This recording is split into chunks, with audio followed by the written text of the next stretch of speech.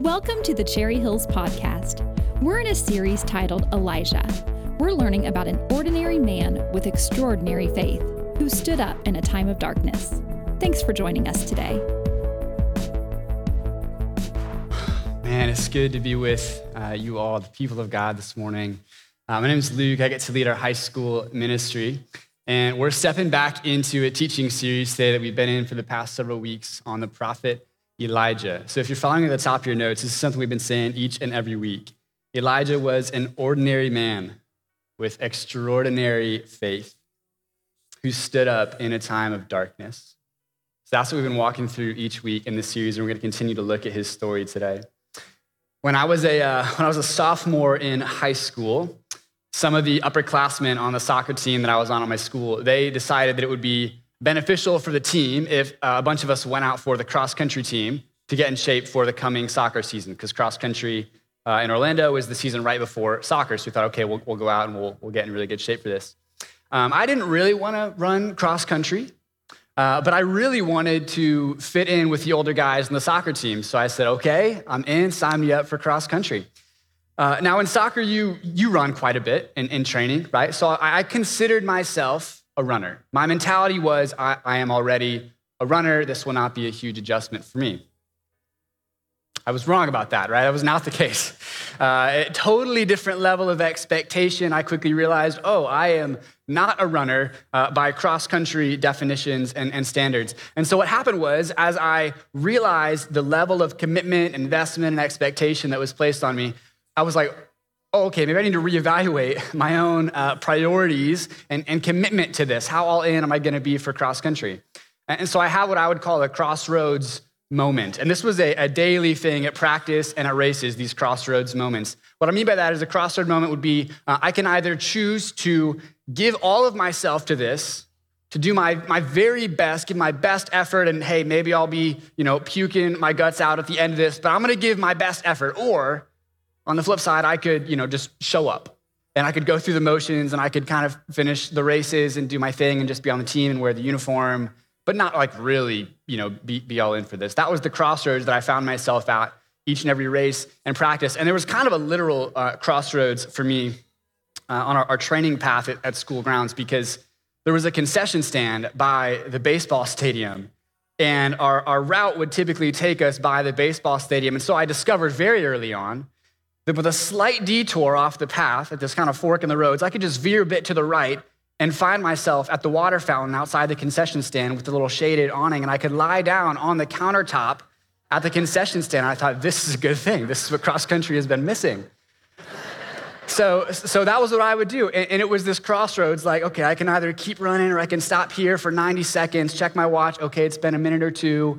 My cross-country coach, she'll think I'm slow, but it's not that big of a deal. I don't care about being fast. And I get to, pretend that I'm really with it like the rest of the guys in the team are, right? I get to wear the jersey and be a part of this, but I'm really a cross-country runner in name only, Like I'm not really, like all the other guys, they're all in. They're diving headfirst into the waters, and I'm sort of just dipping my toe in there. Like, I want to be in, but I don't really want what they want, right?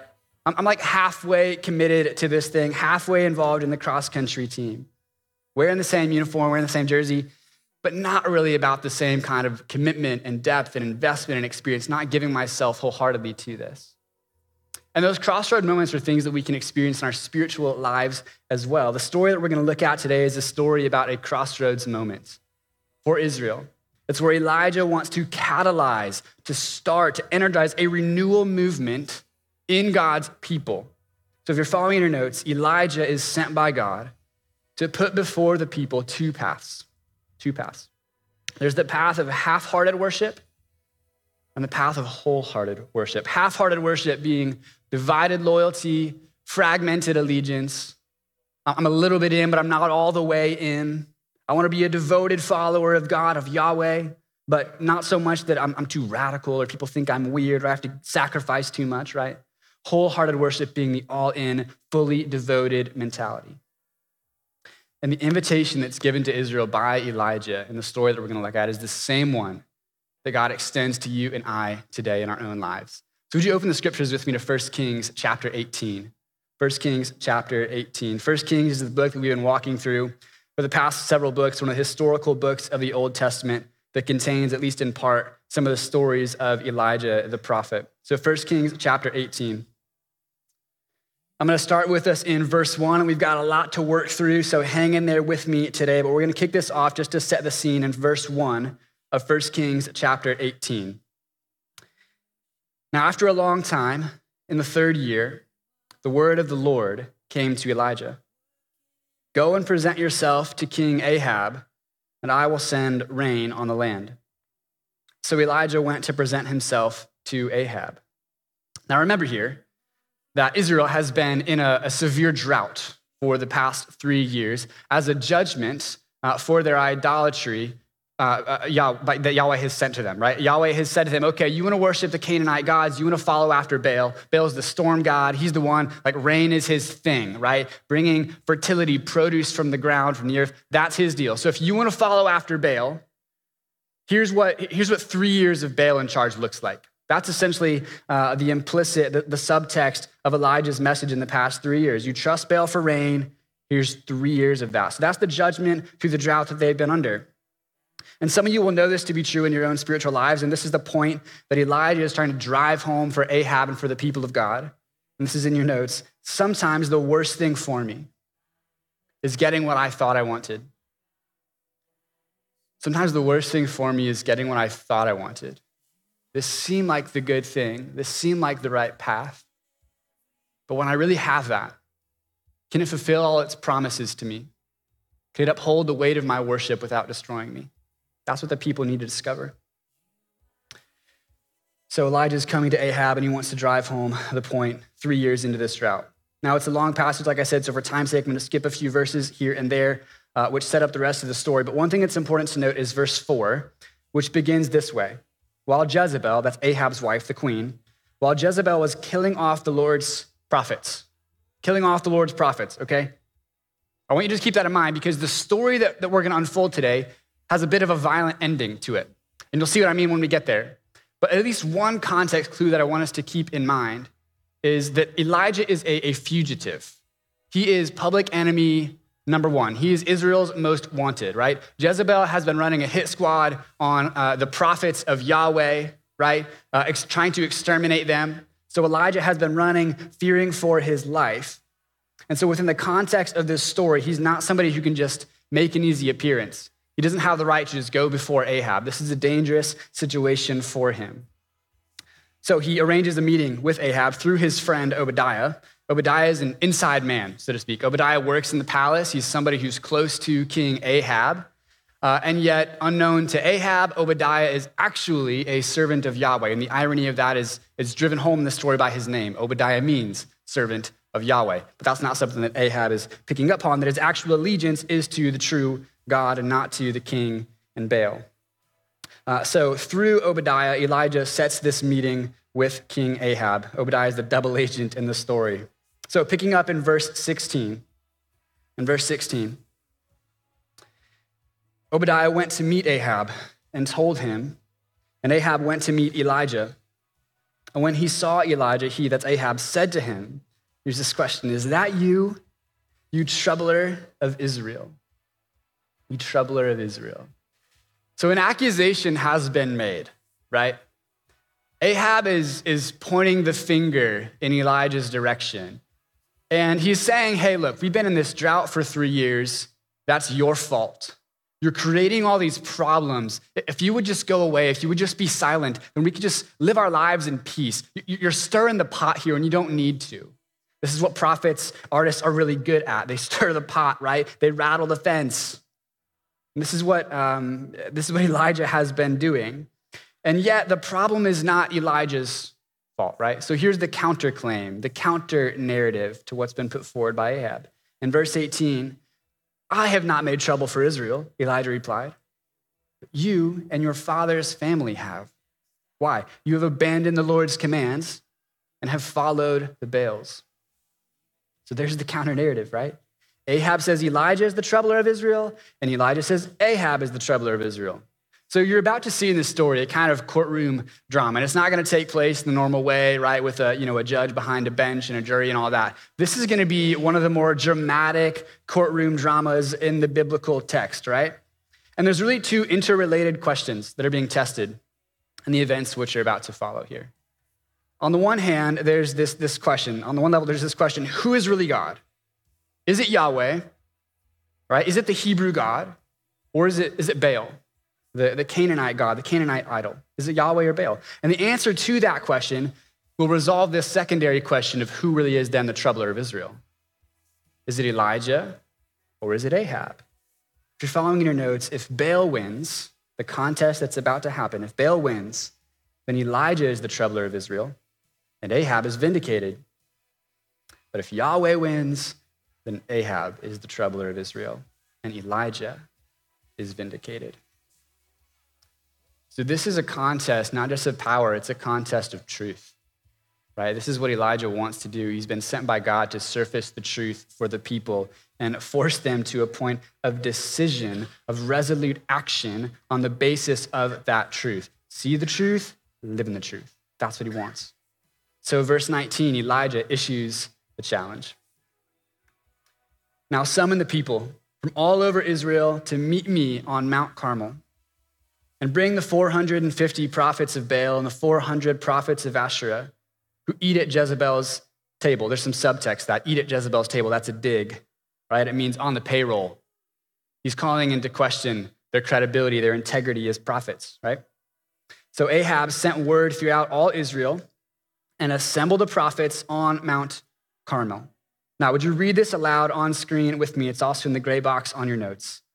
Elijah went before the people and said, "How long will you waver between two opinions?"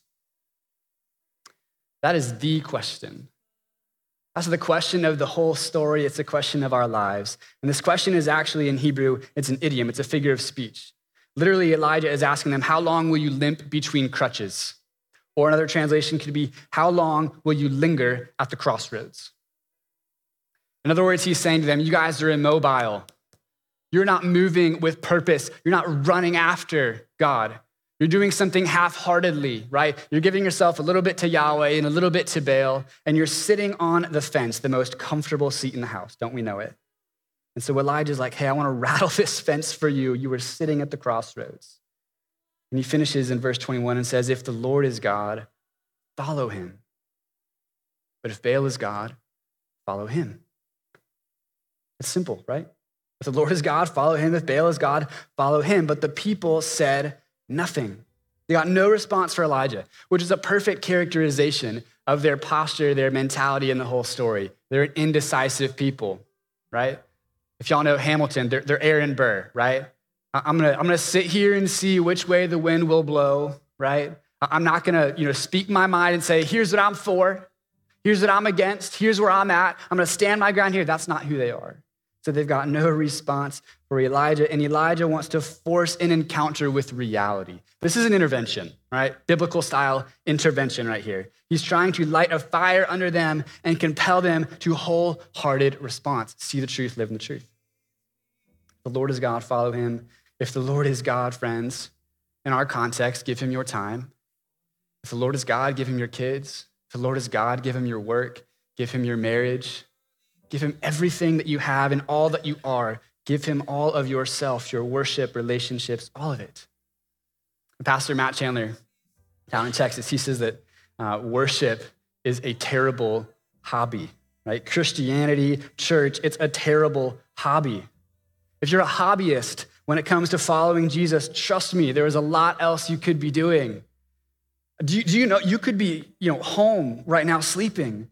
Right? You could be home right now playing video games. You could be home right now practicing roller derby. You could be collecting postage stamps and baseball cards, building model airplanes. You got lots of other hobbies available to you. So if church, if worship, if following Jesus is something we're doing at the level of a hobbyist, we are missing out on the fullness that God has extended to us in himself, in Jesus, in the way of life that he offers to us. I don't mean to be lighthearted about hobbies or anything, but I hope I'm just surfacing some of the silliness in a half-hearted discipleship to Jesus. Those of you who wear the badge of Christian, who've been baptized in those waters, I would just ask you, were you half baptized? And why would we half follow Jesus? Were you not buried with him in death and raised with him to share in his new life? What would it look like for you to step fully into the identity that you have received as a child of God, as a partaker in the salvation that Jesus has offered to you? How could you live and remember your baptism? I think part of the reason that we, like Israel, limp between crutches, the way we linger at the crossroads, part of the reason we do that is because we are syncretic. And syncretic is a term I want to define for us. So if you're following your notes, syncretism, it's the blending of different beliefs and values into a single, incoherent worldview. It's like mutt religion. It's kind of like, in Israel's context, taking the worship of Yahweh and the worship of Baal and throwing it into a blender and just consuming whatever comes out. See, a lot of us, we think that Israel's problem is that they just outright reject Yahweh. That's actually not the case. If you read most of the prophets, almost every time, the critique is not that they have outright rejected and abandoned the worship of Yahweh, it's that they have tried to combine the worship of Yahweh with the worship of other gods, and they think that these two things can coexist in the same plane of reality. They think that the truth here is equal, that it doesn't really matter which one you go for, right? And so they've tried to combine. That is syncretism. That's what it means to combine worldviews that don't actually cohere. They're inconsistent, they don't go together, but we try to blend them as if they do. And so we end up living this way that doesn't make a lot of sense. We're partially committed, we're partially uncommitted. We believe something that's true, we believe something that's false, and we just live the way that we want to, a sort of customized religious experience. That's what Israel is doing. Ahab himself is doing this. You know that Ahab has two sons, and they're both named after Yahweh. It's ironic because of the role that he plays in the story, but Ahab is somebody who doesn't see a problem. He doesn't see the inconsistency between having kids named after Yahweh and being a worshiper of Yahweh and being Yahweh's king, and at the same time, being a worshiper of Baal. He doesn't see the tension that is naturally in that marriage of two ideologies, right? They're inconsistent, but he doesn't see it. And this is precisely what makes Elijah the most unpopular guy in the country, because he has the audacity to believe that truth is exclusive, that you should be consistent and coherent in what you believe and live that out fully, to take a stand for what's true, right? In your notes, Elijah proclaims that Yahweh and Baal are contradictory and not complementary. He says these things, they don't go. They don't fit. They don't match. We have to choose here. We can't have it both ways. We can't sit on the fence. Indecision is the wrong decision. And in fact, indecision is a form of decision. So we have to be committed to a sensible worship of one God here. Now, it would be easy for us, modern people, to imagine that this is, syncretism, that that's a problem for the ancient world. That people in polytheistic cultures, where they're used to having a pantheon of gods, that syncretism is probably something I can understand them having an issue with, but for us moderns, no problem with it, right? But I gotta tell you, nothing could be further from the truth. We live in a pluralistic society, religiously pluralistic. And what I mean by that is that we have a sort of menu, a buffet of religious options open to us, don't we? And it's good in the sense that, hey, we're all fans of religious freedom. We believe in that, and that's a good thing. But there's also a dark side to religious pluralism, and that sometimes we go to that religious buffet, and we take a little bit from here, and a little bit from here, and a little bit from here, and a little bit from here. We got this, customized plate of spirituality that's really unique to us as individuals, and we haven't actually bought into a coherent, consistent way of looking at the world. We haven't actually submitted ourselves to the truth claims of a spiritual tradition, right? Instead, we've taken it, DIY, tailor-fit spirituality. And this is why in our culture you hear things like all religions basically teach the same things. We're all just kind of ascending the mountain together and we'll all arrive at the top and we'll all get there eventually. We're just coming at it from different paths, right? You hear that language in our culture today. That's syncretism. And syncretism, by the way, is a problem both for political and theological conservatives as well as progressives. This isn't a problem for just the other side. Many progressive Christians incorporate New Age spirituality into their Christian worldview, their Christian way of life. This is why a lot of Christians, we affirm things like karma and astrology and zodiac signs and a radical bodily autonomy, right? That's syncretism. And at the same time, there's many conservative Christians who practice a form of American civil religion where we confuse militaristic nationalism with the way of Jesus. We blend it with our Christian faith.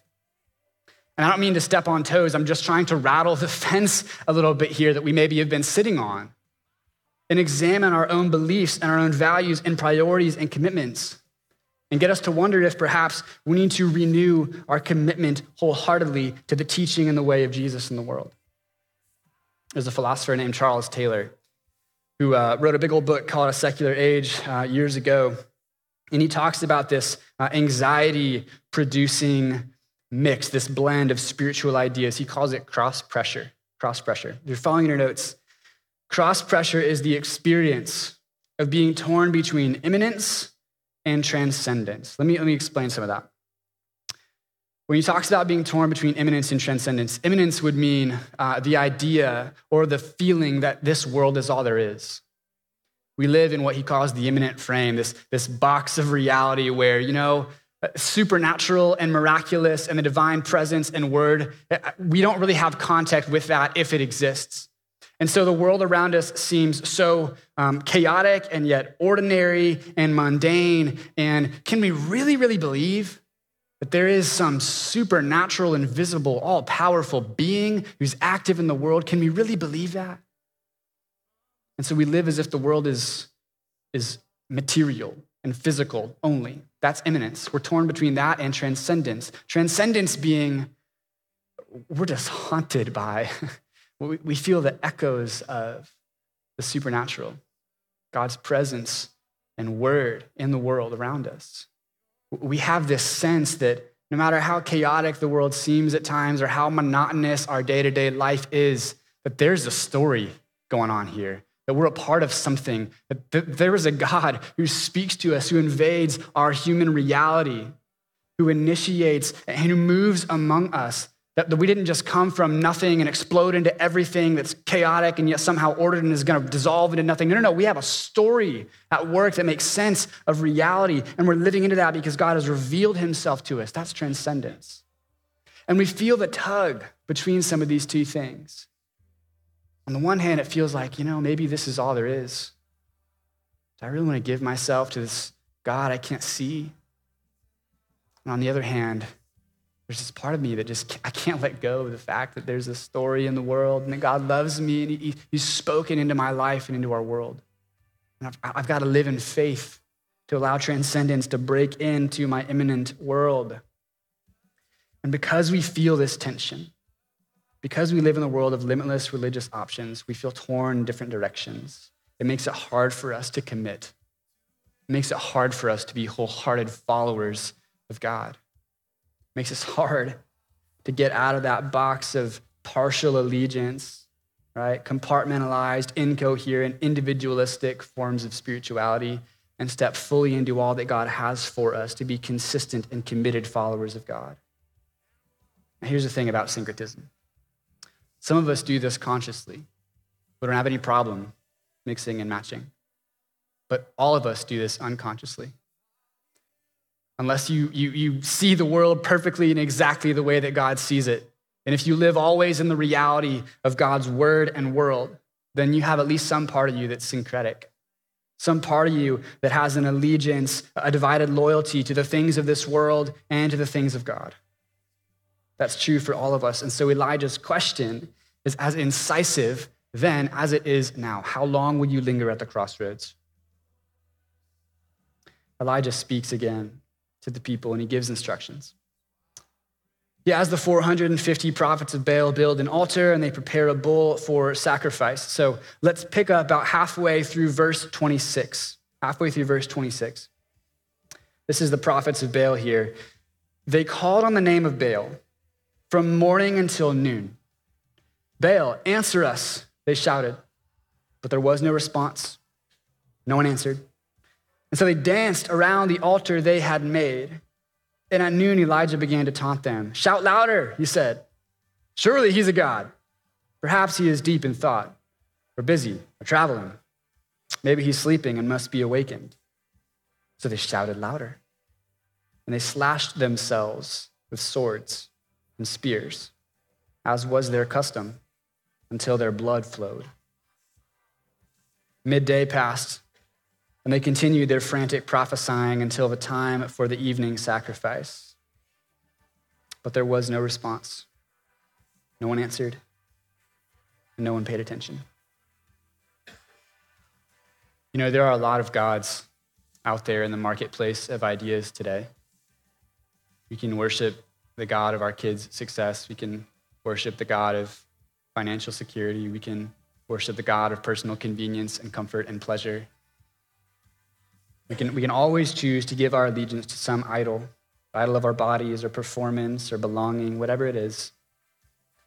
And I would just ask you, if you look at your life, not what you say that you believe, not what you say that you value, but the actual way that you live, is it possible that you could detect some idols that exist within your heart, that exist within your soul, that control your values, priorities, commitments, the way you see what's real and what's true? I think we would maybe find some false gods in there. And here's what I know about false gods. They all demand blood. They want you to sing and dance for them. Every one of them, right? They're going to ask something of you. If you perform for me, I'll satisfy what you want, right? In your notes, the rule of every false god is if you do enough, you'll be accepted. If you do enough, you'll be good. You'll have your needs met, your wants fulfilled if you just do enough. Just dance for me a little bit, bleed for me a little bit. In extreme cases in our lives, when we give ourselves to these false gods, when we run after things that maybe even are good things, like belonging and significance, but we make them ultimate things. We turn good things into God things, right? That's idolatry. When we run after and give ourselves to them in extreme cases, that does harm not just to our spiritual lives, but as in the prophets of Baal, to maybe even our emotional and mental health and our physical well-being. Right? These things can be destructive in our lives. If you worship the God of self-fulfillment and pleasure, don't be surprised when you're unfaithful in your marriage. If you worship the God of success and achievement, don't be surprised when you're exhausted and burnt out as a workaholic in your job. If you worship the God of acceptance and popularity, don't be surprised when your anxiety is crippling and leads you into self-harm. If you worship the God of convenience and comfort, don't be surprised when you feel unfulfilled and lost and purposeless in your life, because you're always walking the path of least resistance. Here's what I want us to see. This is in your notes. Half-hearted worship. It offers what you really want, but it comes with a cost. Wholehearted worship. It looks costly, but it offers what you really, truly need. Half-hearted worship, it seems like the easiest path, but it will not get you where you really want to be. It will not take you to the place of fullness and abundance that God has in store for you. Now, after the prophets of Baal have had their turn, Elijah rebuilds the altar of the Lord, which had been in disrepair. And he prepares the sacrifice, but then he soaks the whole altar in water so that it fills a trench around the altar. And he's about to demonstrate something here, and this is important for us. If your vision of Christianity is performative obedience for divine acceptance, you've never really understood the gospel. Because that's Baal stuff, right? That's not Yahweh. With Baal, we have to perform to belong, but in the gospel, we are accepted apart from what we do. Baal is bloodthirsty. God is blood-giving, blood offering, blood shedding for you. And this is what is going to be seen as a manifestation of the gospel in the closing verses of this text. In verse 36, at the time of sacrifice, the prophet Elijah stepped forward and he prayed, Lord, God of Abraham, Isaac, and Israel, let it be known that you are God in Israel, and that I am your servant and have done all these things at your command. Answer me, Lord. Answer me, so these people will know that you, Lord, are God, and that you are turning their hearts back again. And the fire of the Lord fell, and it burned up the sacrifice and the wood and the stones and the soil, and it also licked up the water in the trench. When all the people saw this, they fell prostrate, and they cried, the Lord, he is God. The Lord, he is God. And then Elijah commanded them, seize the prophets of Baal. Don't let anyone get away. And they seized them. And Elijah had them brought down to the Kishon Valley and slaughtered there. When the fire falls, we know the truth. There can be no more hiding it, no more running from it, no more distracting ourselves from it, no more sticking our head in the sand, right? We know the truth. Who is the real troubler of Israel? It's Ahab, not Elijah. Who is the real God? It's Yahweh and not Baal. And that truth today as then demands response. If I'm driving down the interstate and I realize I'm going the wrong direction, I don't keep going. I turn around, I go the other way, right? Look, if God is who he says he is, if he's done what we say he's done, then the most irrational thing we could do is to keep living as if that weren't true. The most irrational way we could live is in half-hearted worship, half-hearted trust, half-hearted obedience, half-hearted surrender. Instead, we would give all of ourselves wholeheartedly to the Lord. So we have to face ourselves the question, how long will we linger at the crossroads? Now, friends, I don't want us to misunderstand what I believe God is calling us into today. The response that's required of us is not more striving to get a response from God. No. God has already spoken. God has already acted. He initiates. We simply just have to come in faith and receive the grace that he extends to us, to abide in him. That is our response. Friends, if you want to experience renewal in your spiritual life, you don't need me to come and inspire you, to spur you on for another week of radical obedience to Jesus. And you'll come back next week and somebody else will spur you on to another week of it. No, you don't need me to externally fire you up and inspire you. You don't need to move on from the gospel and into striving. You just need more of the gospel, right? We don't move on from the gospel. We move deeper and further into the gospel. And as we encounter the living love of God in Christ Jesus, and we realize all that he is and all that he has done for us, the love of God in Christ purges the idols from our hearts, from our lives, and we experience God's renewal by grace through faith. That's the gospel. And that is why Christ is in the heart of this story. Do you see him there? Jesus is the true and the better Elijah. He's God's mediator and representative who exposes our idols and turns our hearts back to God. But Jesus is also the true and the better sacrifice who demonstrates God's love for us so that we know that God is not bloodthirsty and demanding from us, but he is blood-giving and blood offering to us. So the question again we have to ask ourselves is, if that's true, that's who God is that God worthy of my wholehearted worship? Thanks for joining us today. If you would like more information about our church or to get connected, please visit cherryhillsfamily.org or find us on Facebook. Thanks for joining us.